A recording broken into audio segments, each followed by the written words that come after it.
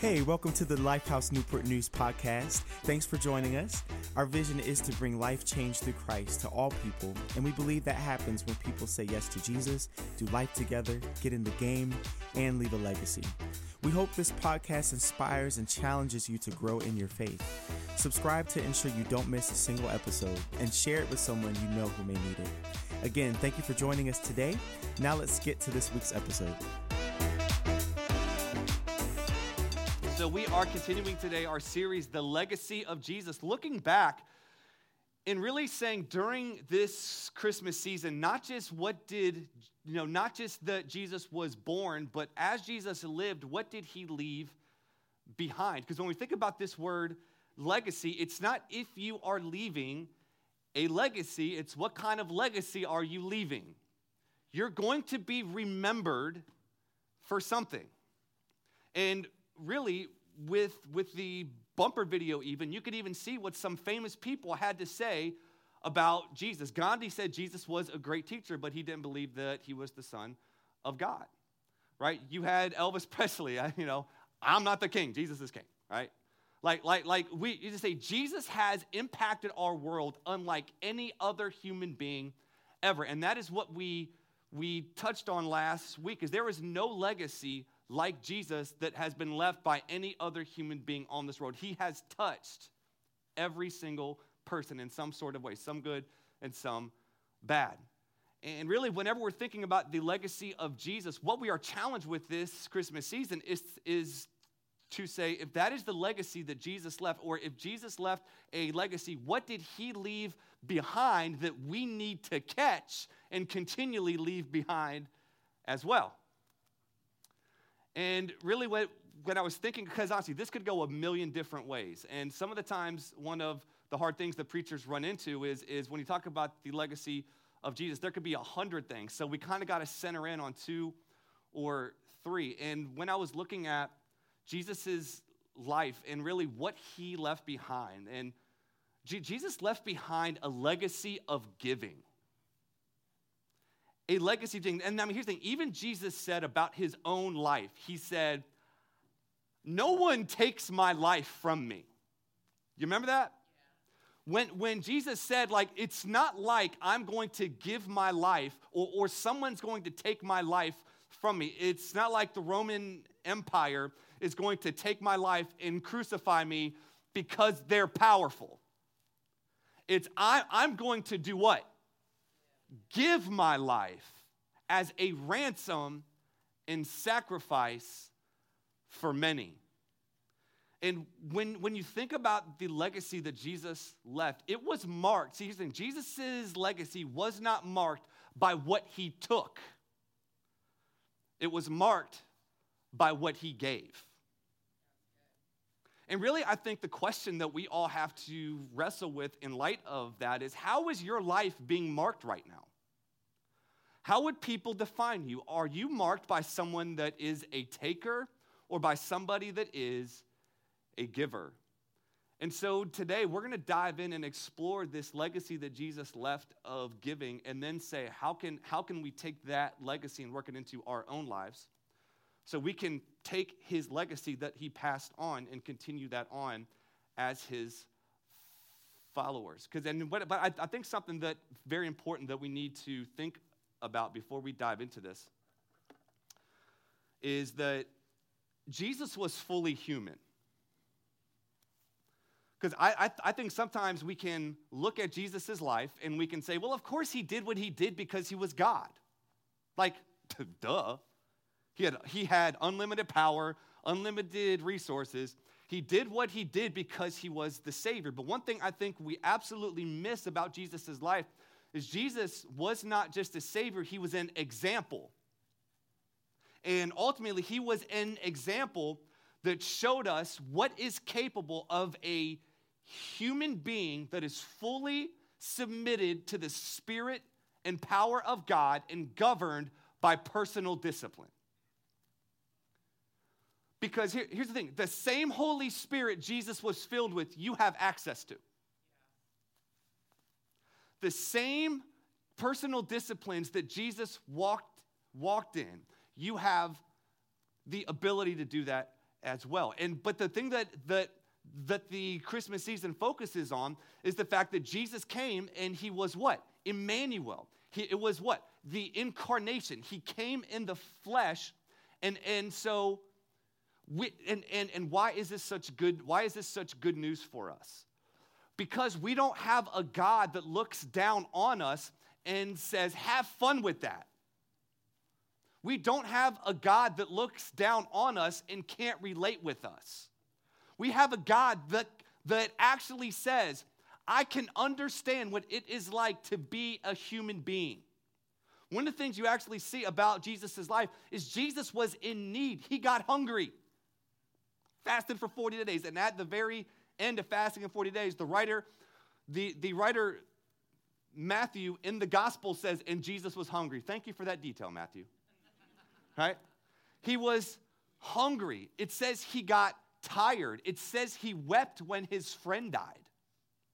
Like, Jesus is able to understand what you are walking through because everything Scripture says that you have walked through, Jesus in some way walked through it in the same way. Hebrews 4 says we have a God who can sympathize with us because he knows and can sympathize and relate with our weaknesses.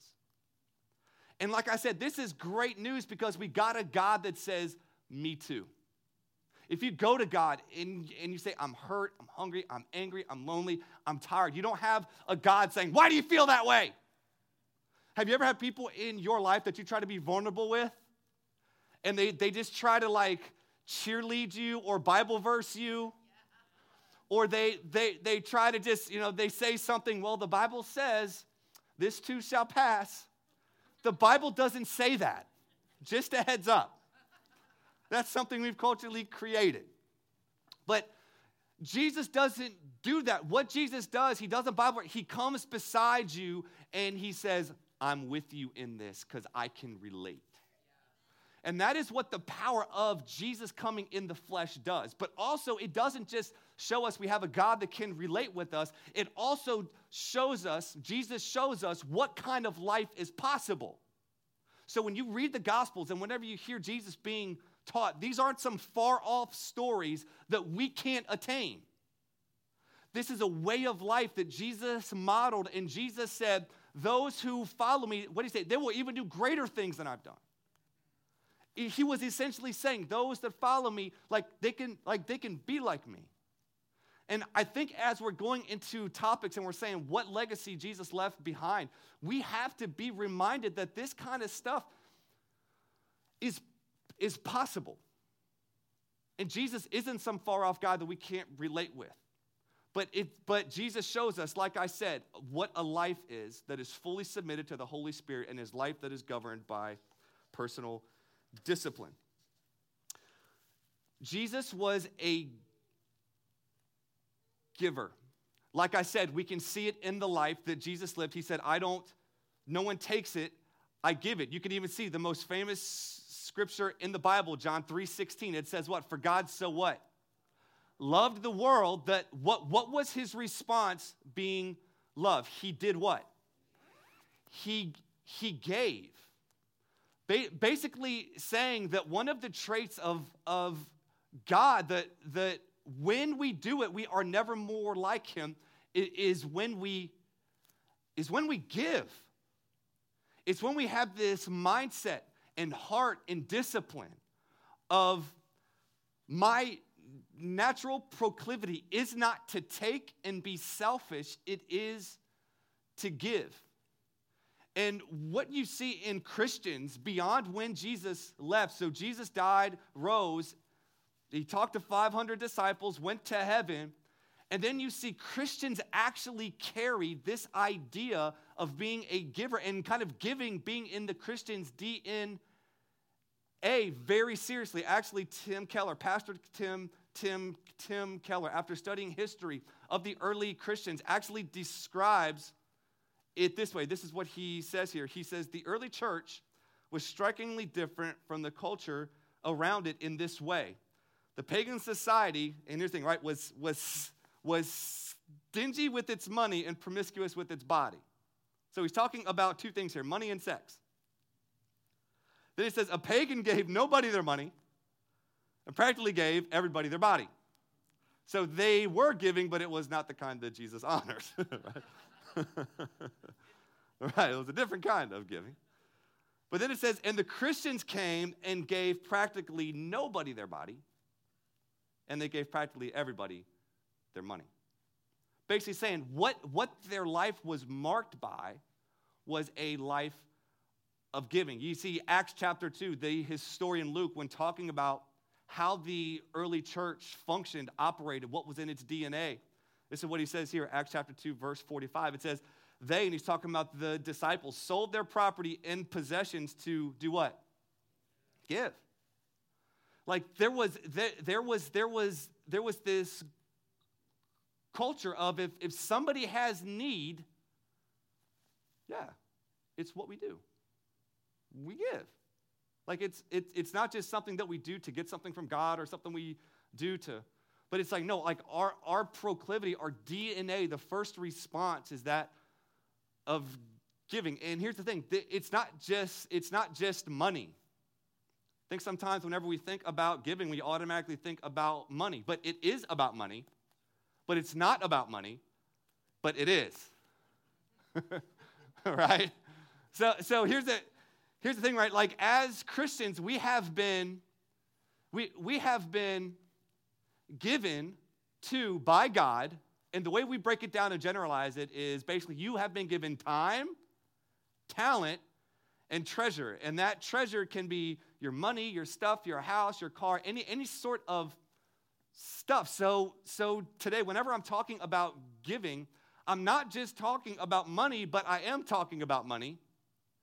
But it's really not just about money, but it's about all of who you are. Because there will be times where people will need your time. And you will not want to give it. And what you will be tempted to do because you don't want to give your time is throw money at it. And for some of you, you like to give your time instead of giving your money. So you will say, well, I'm going to give my time because my money's off limits. Because this is how we do it. We say, well, I'll give this so I don't have to give that. Or I will give this one. And y'all, that is not the way a Christian operates. It's not that we give him time so we don't have to give money, or we give money so we don't have to give time, or we don't give talent so we don't have to give treasure. Like, do you understand? It's not a compartmentalized gospel. It's all of you. That you have been given by God, that then it is not yours. So then we use this word at Lifehouse, steward. Like we are called to be stewards, where a steward is somebody that manages what is not theirs for the benefit of the person that gave it to them. So it's like you're managing something that isn't yours. And so you treat it with a unique respect, with a unique dignity, with a unique holiness, and that is the way we're called to treat all of us, like all of us, time, talent, treasure. So today, when you hear me talking about giving, I'm not just talking about money, but I am talking about money. I'm not just talking about time, but I am talking about time. It's like, it's all of us.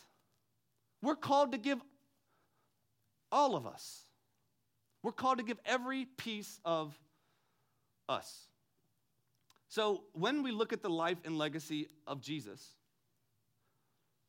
how do we not just do we receive this legacy, but how do we actually pass it on and get it in our DNA so we can share and show the world who God is? Because I think one of the way, because y'all, this is the reason we follow Jesus. Like the reason that we even have the church is not just to gather for a service on a Sunday. It is to be the people and body of Jesus. Let's not forget that. Y'all, when we come here, we're encouraged. We hear the word of God. We worship. Like we come together not just for the purpose of coming together, but we come together in order so we can then go and be sent. So that you can go into all of your contexts, your work, your family, your sports teams, your hobby places, and then you can literally go and be a physical representation of a Jesus that cannot be seen. And one of the ways that they're going to actually notice Jesus in you is going to be is giving in your nature. So how do we work this? How can we get this to work into our lives and receive this legacy that Jesus gave us? I want to give you a couple thoughts today. Giving changes you. This is what giving does for you. Giving changes you more than who or what you could give towards. I want to say that one more time. Giving, whenever you give, whenever you practice giving, it changes you more than who or what you give towards. And really by this, what I simply mean is this. Giving is a discipline that is meant to change you. In other words, the more you do it, the more it should shape you and form you. So now it's not just something you practice, it becomes somebody you are. When Paul was talking to the church in Corinth, and he was trying to talk to them about giving, this is what he says here. And he's talking to him here. The context here is about sowing and reaping. But what he says here is this. He says, "For God is the one who provides seed for the farmer and then bread to eat. In the same way, he will provide and increase your resources and then produce," and here's a great thing, "a great harvest of generosity where? In you." He's saying that when you sow and when you give, what you are actually doing is it just isn't changing what is going on out here. What it's actually doing is it's changing who you are becoming in here. And it is wild talking to people, especially when it comes to money. Whenever they, like I talked to this one guy at the gym and we're talking, and he comes over to me. He literally comes over to me like he's working on, he's this high energy guy. It's like, I don't know if he like snorts pre-workout or what he does. But he like hype energy, takes 14 Monster energy drinks before he comes into the gym. But he's like jumpy and stuff like that. He comes over to me. He said, hey, bro, I got something to share. I'm like, all right. He's like, tithe and changed my life. I'm like, this dude's crazy. This dude's wild. But I was like, okay. So I was just like, he went off and did his workout. I was like, all right, man, tell me more. And then it was just like, yeah, man, it changed my life because it made me see the more that I gave, it changed me in here. I'm like, okay, cool. Thanks for sharing that, man. Go and get your set in. You know what I'm saying? Because here's the thing, right? The gym is the hardest place of balancing talking and working. Anyone else struggle with that? Jesus, it's like, you know how sometimes you can have the headphones in and you ain't got nothing playing, but you just want other people to know, leave me alone? Anybody else done that? You know, you just like, I love you, and then you're like, word, that's crazy. And you try to give them nonverbal communications, and you backing up, like, and they keep on talking. You're like, okay, but it was absolutely wild because what he was saying, this act didn't just change what I gave to, it changed my heart. It loosed the grip of selfishness. It loosed the grip. Why? Because y'all, our culture doesn't train you in this. I don't have to teach my kids the word mine. Like, it's wild. I never taught them that. And they know it. Like, mine. Someone touches theirs. I mean, y'all, our culture, think of the way our culture markets to you. Guys, please, and here's the thing. I'm not, like, just, you have to be a cultural student because the world has an agenda for you. It's trying to disciple you. Discipleship is not just a Christian word. It's the way life works. The culture is trying to disciple you into a certain way of living. So how does culture market to you? If you don't have this, you suck. You don't have this car. You don't have this phone. You don't have these clothing. You don't have this toothbrush. You don't have this. Fill in the blank. It makes you feel like it's trying to make you feel you're missing out, or you don't have enough, or what you have isn't good enough. So then what does that create in you? It creates fear. What does fear typically create? It creates a spirit of lack. Once you have a spirit of lack, what do you then do?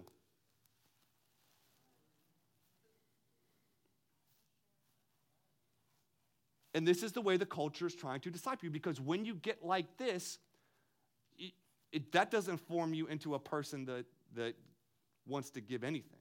Time, treasure, anything. And this is the way the culture is discipling you. And you have to notice this, because that is why every time you give, it is an act of defiance against the culture. Every time you decide to give, it is an act saying, I will not let the culture shape the way that I think, dictate what God I serve, and make me think that I am the center of my resources. I love what Kent Hughes says. He says this: every time I give, I declare that money, and it's not just money, but it is about money. I declare that money does not control me. Perpetual generosity is a perpetual de-deification of money. So it's literally saying, you will not rule me. You will not be my God. Because I have a God who owns the cattle on 1,000 hills. And the thing is, when you have a spirit of lack, it's not the spirit of God. Because what you're saying is you are the contributor, or the only contributor to your resources. When it's like, no, the resource giver, the one who provides, isn't you. God even gives you the strength to get wealth, it says in Deuteronomy. That even the strength you have, even the mindset you have, is the one that gives you the strength to do anything.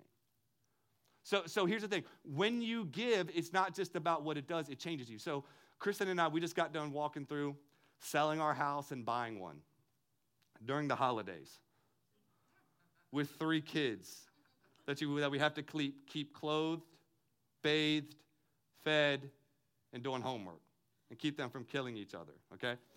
So we just sold a house and bought a house. Thank you, by the way, if you did help with that. I appreciate you. We had so many people come in and pitch in helping and giving. But this past Thursday, our realtors came by, and they had this little white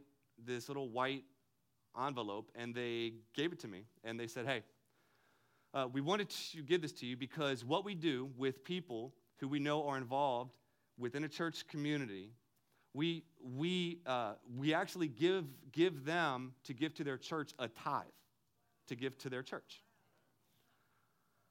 And so I open it up. It's $1,300, and just like I was like, do you got a second to talk? Because I was like, this. Can you tell me about this? Like, why do y'all do this? And she just started to tell me her story, and it was wild. She just, and what she said was the same thing. Tithing changed my life. She said tithing changed our lives. She said we were at this point in a couple. We had a couple kids, and we were growing up, and we just looked at how we were doing things. And she said, my husband came to me and was just like, honey, we got to start putting God first. And so she said, you know what? Like we just started doing it, and she just said what it did, and these were her words and not mine. She said, it changed our hearts. Changed our hearts. She said it wasn't what we gave that changed. It was the fact that what giving not just did for what they gave towards, but what it did for their heart. It changed them. And that is what giving has the power to do. Not just change what you give towards, it will do that. But what ultimately it will do is it will change the thing that needs to be changed the most. It's not your behavior, it's your heart. Because God isn't after your behavior, because you can behave the right way and your heart be far from God. You can do the right things for the wrong reasons. You can do the right things to actually control God. And unfortunately, that's the way giving has kind of been taught. You give, and if you give, God will just give it down, shake and press it together, and I say, and then it's like, here's the thing. I believe God could, he does, but giving ultimately at the end of the day isn't about what you give back. It's who you become as you do it. It changes you, y'all. It says generosity will well up in you. Second thought is this: giving is a muscle that you have to work on. Speaking of the gym, One of the things I think we miss in Christian change, like in discipleship, is we spend so much time trying that we spend no time training. And I've spoken about this concept before, about how, if you imagine yourself sitting on the couch, you got a bag of Doritos and a Pepsi. You've been doing this for some months. And you get this inspiration. I want to run a marathon. Yeah, 26.2. Put that little sticker right on my car. Hey, y'all know what I'm saying? And people that have that, I'm like, you prideful. Just letting everyone know how awesome you are. We got Paul here, 26.2. He ran 26.2 at 52 years old. Come on, somebody. 51 or 52? 51 years old. It was wild, right? Because it was the One City Marathon, I think 3 years, or I think it was like 3 years back. Paul, we were at the finish line, and we were cheering each other on, and Paul was like, I'm going to run this thing next year. And I was like, all right, Paul, ready? I want you to record you saying this, so when you're in your training, and you're like, I hate my life, I hate everything, I'm going to send this video to you so you can remind yourself of what you said. And he gave himself some inspiration. But what you would not do at that moment is get up and try to run 26.2. You'd be an idiot because you haven't trained yourself. You would be trying. I'm going to try to get that 26.2, and you go 26.2 feet. And your chest, 26.2 feet, and you are struggling. You're struggling. Why? Because you tried, you didn't train. If you were going to do it, you would say, I'm going to get off the couch and I'm going to walk a mile on the treadmill for 2 weeks. Then I'm going to run a half mile and then walk a half mile for the next 2 weeks. You would formulate a plan to get to a place where you could do what your intentions wanted to do. But what Christians are great at, that's it. I'm done. I'm changing. It's all changing. I'm going to be kinder, nicer, and a giver tomorrow. So then you get up and you go to work, and it lasts 26.2 seconds whenever your first customer hits or whenever your first interaction with someone else hits, because you had good intentions, you tried, but you didn't train. Here's the thing. The language in Scripture is not pray and try and it'll happen. That's why Paul said things like in 1 Timothy 4, he's talking to his pastoral protege Timothy. He said, train yourself to be godly. He was essentially saying, this is not a hope and a prayer and just throwing up a Hail Mary and I'm changed. No, it's you have to put in place disciplines that will shape and form you so you can live the kind of life God wants you to live. This is what even Paul said. He said, you not know in a race, like all the runners run, but one gets the prize. And he's like, run in such a way as to get the prize. Everyone who competes in the games, and he's using a sports metaphor, everyone who competes like goes into what? Strict training.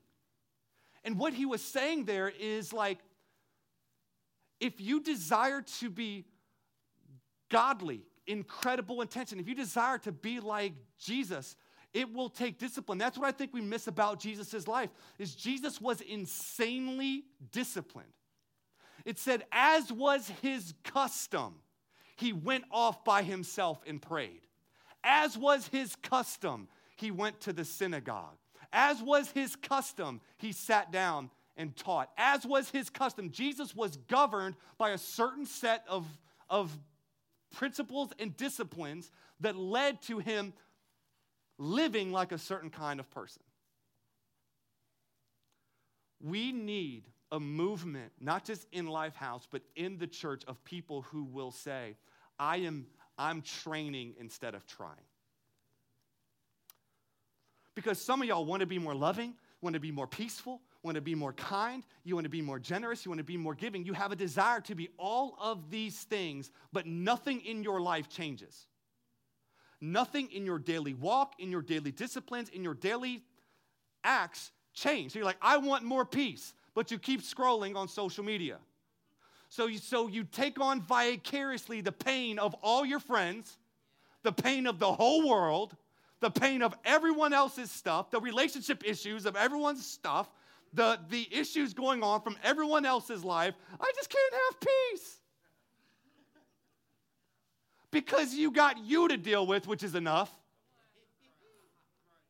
And then you try to take on vicariously everyone else's issues.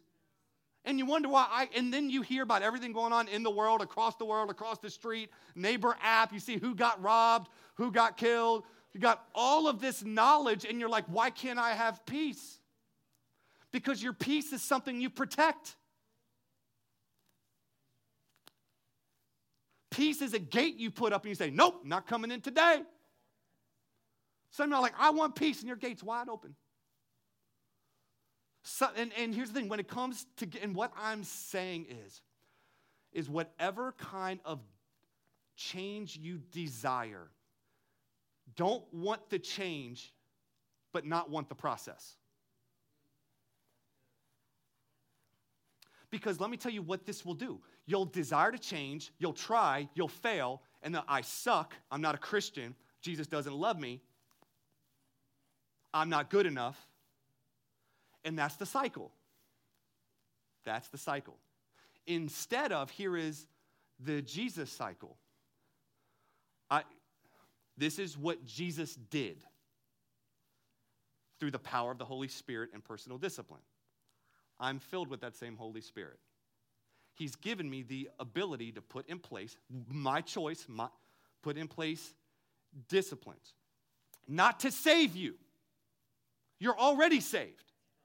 And that's where we get messed up too. We think that disciplines equals salvation. So you think, I must do this, then I'll be saved. No, you don't. You are saved by grace through faith, meaning there's nothing you could do for God to save you. He did it on the cross in your place for your sin. All you need to do to be saved is receive. That's the good news. That's the good news of the gospel. That's why it's such good news. But now, because you've been saved, what you do, this is who Jesus is and what Jesus did, that's who I desire to be, not to be saved because I'm already saved. So now I put in place a plan of discipline and training with the right heart, the right motive, so I can become a certain kind of person for the glory of God. If we had a church that said, we're just going to stop trying and we're going to start training, even what it was, I mean, even, you know, and it says, like, even said Jesus, it was like, it was not if he fasted, when he fasted. We're going to do a 21-day prayer and fasting starting January 9th. Put it on your calendar. We're going to get some training. 9th through the 30th. Put it on your calendar. It's going to be a time for us to train together as a church body. But this is what Dallas Willard says. Spiritual transformation is not a matter of trying harder, but training wisely. When it comes to giving, the only way you get better at is if you do it. Like, you have a hope of being a more giving person, and that is why a church community is important, because a church community functions as a gym, sort of. It functions as a place where you can practice so you can get better, so you can become. So that is why we encourage you to serve, because when you give of yourself outside of you, every time you do that, it is a defiant act against the way the culture is trying to shape you. Every time you give money, what you're doing is it's a defiant act against the culture, how it's wanting to shape and form you. It's a place to practice and train so you can become a certain kind of person. All right, next, giving. Giving goes wrong. Ready? Giving goes wrong when it's done out of guilt or to get something in return.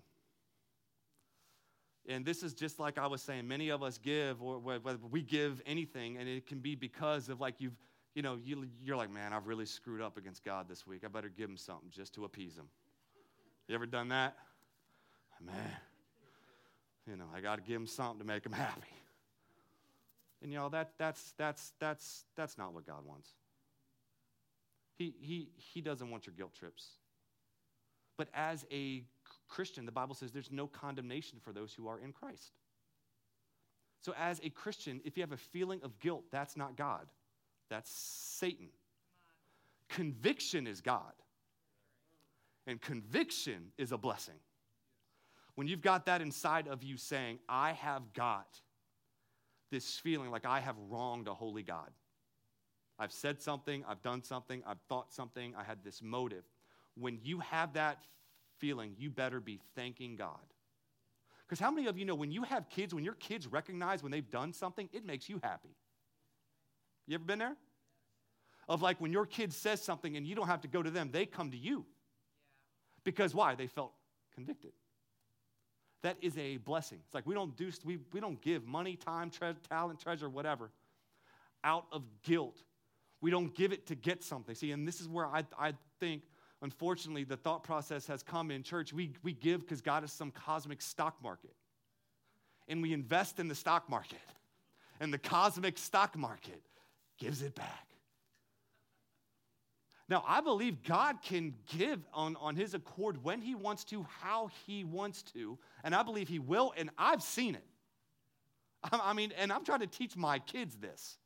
And it was the wildest thing. We were going to the Christmas lights on Friday, right? The Christmas lights over at Newport News Park. We were driving it, and I'm trying to teach them little points of giving, right? So what I said was like, hey, guys, who wants to pay for the car behind us? And they were all like, me, we want to do it. So I'm like, all right, cool. Here's the thing, right? We're going to pay for the car behind us, and maybe there will get this kind of whole pay it forward thing rolling. So we pull up, we go there, we say, hey, us, and we're going to pay for the car behind us too. I give the card. Something goes wrong with their credit card machine, and they're like, here you go. You're going to go free, and the car behind you is free. Just go. Can you imagine a little 10-year-old, 8-year-old, and 5-year-old mind? Dad, look what God did. I mean, their minds, Jackson's still talking about it. Did you see what God did? I'm like, that's right, Jackson, you can't outgive God. You give to him, always got you. But here's the, like, God can and will do that. I believe he does. I've seen it. But that's not why we do it. That is not why we do it. What I say, we don't give out of guilt or to get, we give because of the gospel. The gospel is the fact, for God so loved the world that he gave when no one gave to him. It was selfless giving.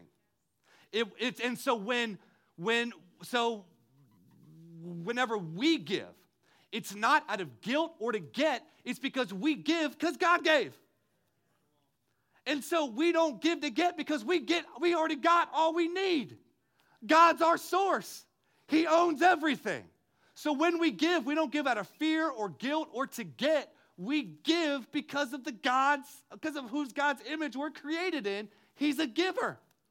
So we give willingly and gladfully and cheerfully. And what this does, this makes sure our heart is right when we give. That our heart is right, because God just doesn't want your gift, he wants your heart. He just doesn't want what, he wants who. He wants you. He wants, that's what I say, if God wants your heart, because if he has your heart, he's got you. He's got you. So this purifies our motive. This purifies why we give. This ensures that why we give is because of the gospel. Because, y'all, the good news is the gospel was that Jesus gave. And he didn't give to get. He didn't give out of guilt. He gave because he loved you. And Jesus gave because his Father gave to him. So it becomes this snowball. It becomes this snowball effective where, what if we had a church full of people who had no ulterior motive for what they gave? said, God, we give because of who you are.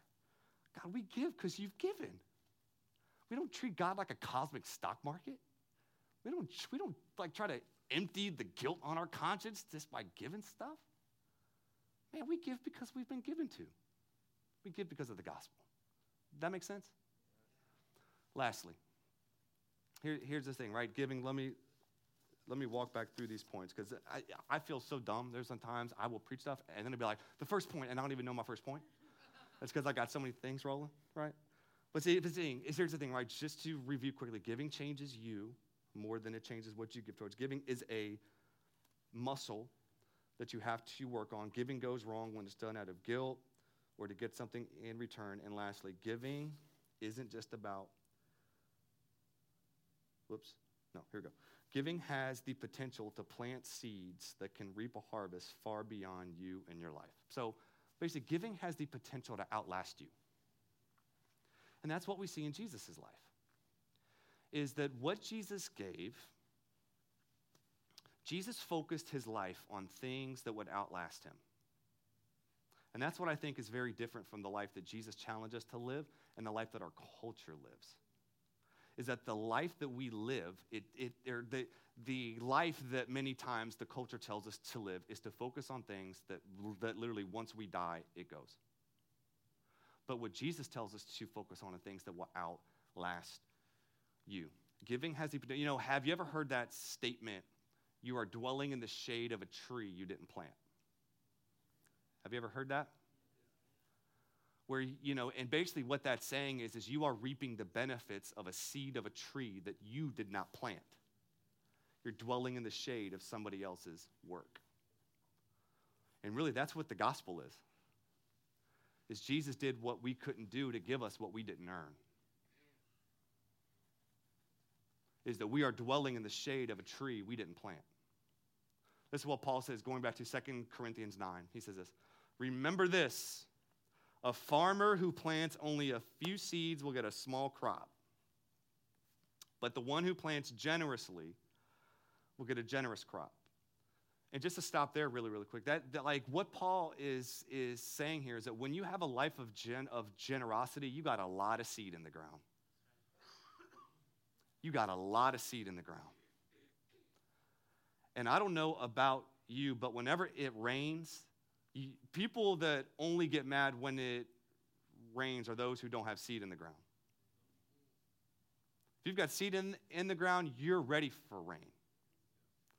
Basically saying that whenever life hits you, you can be comforted in the fact that if you've got seed out there, it's going to pop up. Right? But then it says this, you must each decide in your heart how much to give. And then he goes into the heart. Don't give reluctantly or in response to pressure. I love that because one of the things when I was thinking about Lifehouse, I wanted the vibe of our church to not be people felt pressured or people felt beat down, but they would give because of the gospel and give because they see what God's doing in our church. And that they would want to give. And they would be generous, not to get something from God, but because they would be like, man, this is who we are. But then it says here, for God loves a person who gives cheerfully. And then it says this, and God will generously provide all you need. Then you will always have everything you need and plenty left over to share with others. As the scriptures say, and here's the key verse. As the scriptures say, they share freely and give generously to the poor. And it says, their good deeds will be what? Remembered forever. Basically, there will be a legacy left. Y'all, even Jesus said about his life is a seed.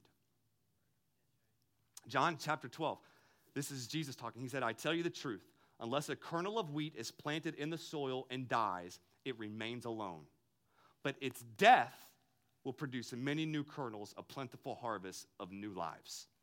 So what Jesus was saying is my life is literally like a seed that will go in the ground and die, but in its death, it will produce new life for millions and billions.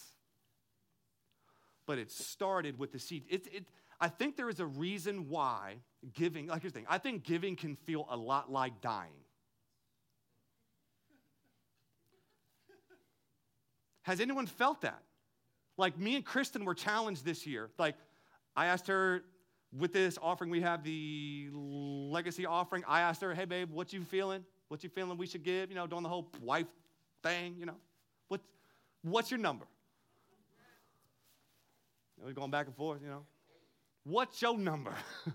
What your number is? And she told me her number. Like, all right, a little more than my number. So I was like, okay, well, all right, we go.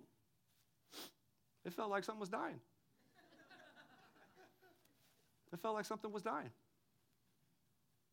Because giving can feel that way, because giving is a lot like a seed.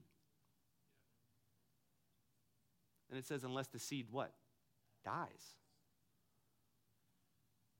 I think that's the reason why giving can feel a lot like dying, because yes, something is dying within you. It's called selfishness.